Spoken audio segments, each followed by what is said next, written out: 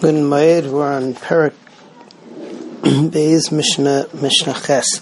The Mishnah here tells us that Minat Torah, the women and Avadim and Ketanim are pater from the Sukkah.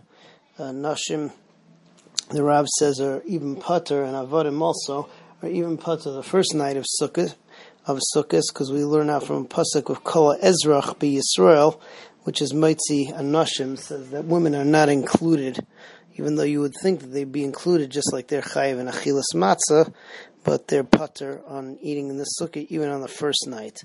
Ketanim are not b'nei mitzvah, but the Mishnah tells us that the father has a chiyuv to be mechanech the child in the mitzvah of sukkah as soon as the child reaches the age that he won't cry for his mother in the middle of the night.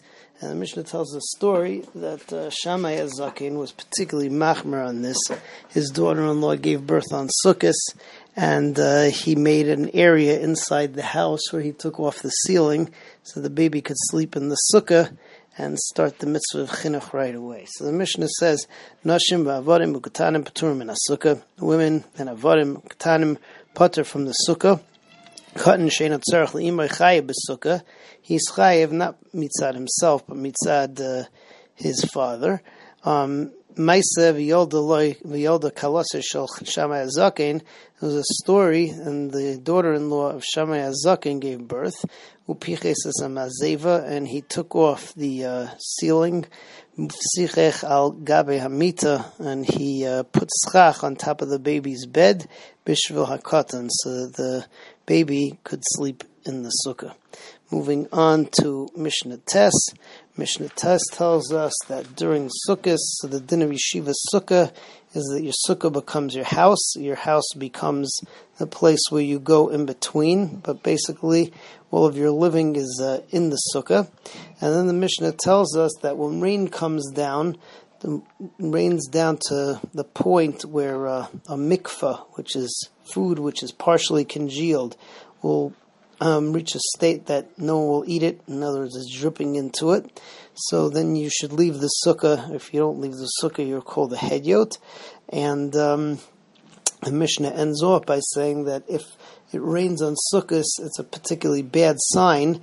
It's like an eved who pours wine for his master, and then the master pours it back or throws it back in his face.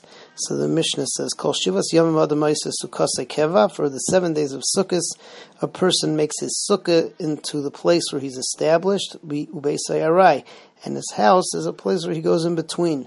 Yardu Geshamim, if the rain comes down, Me'emasai Mutter Lefanais, when can you go back into the house?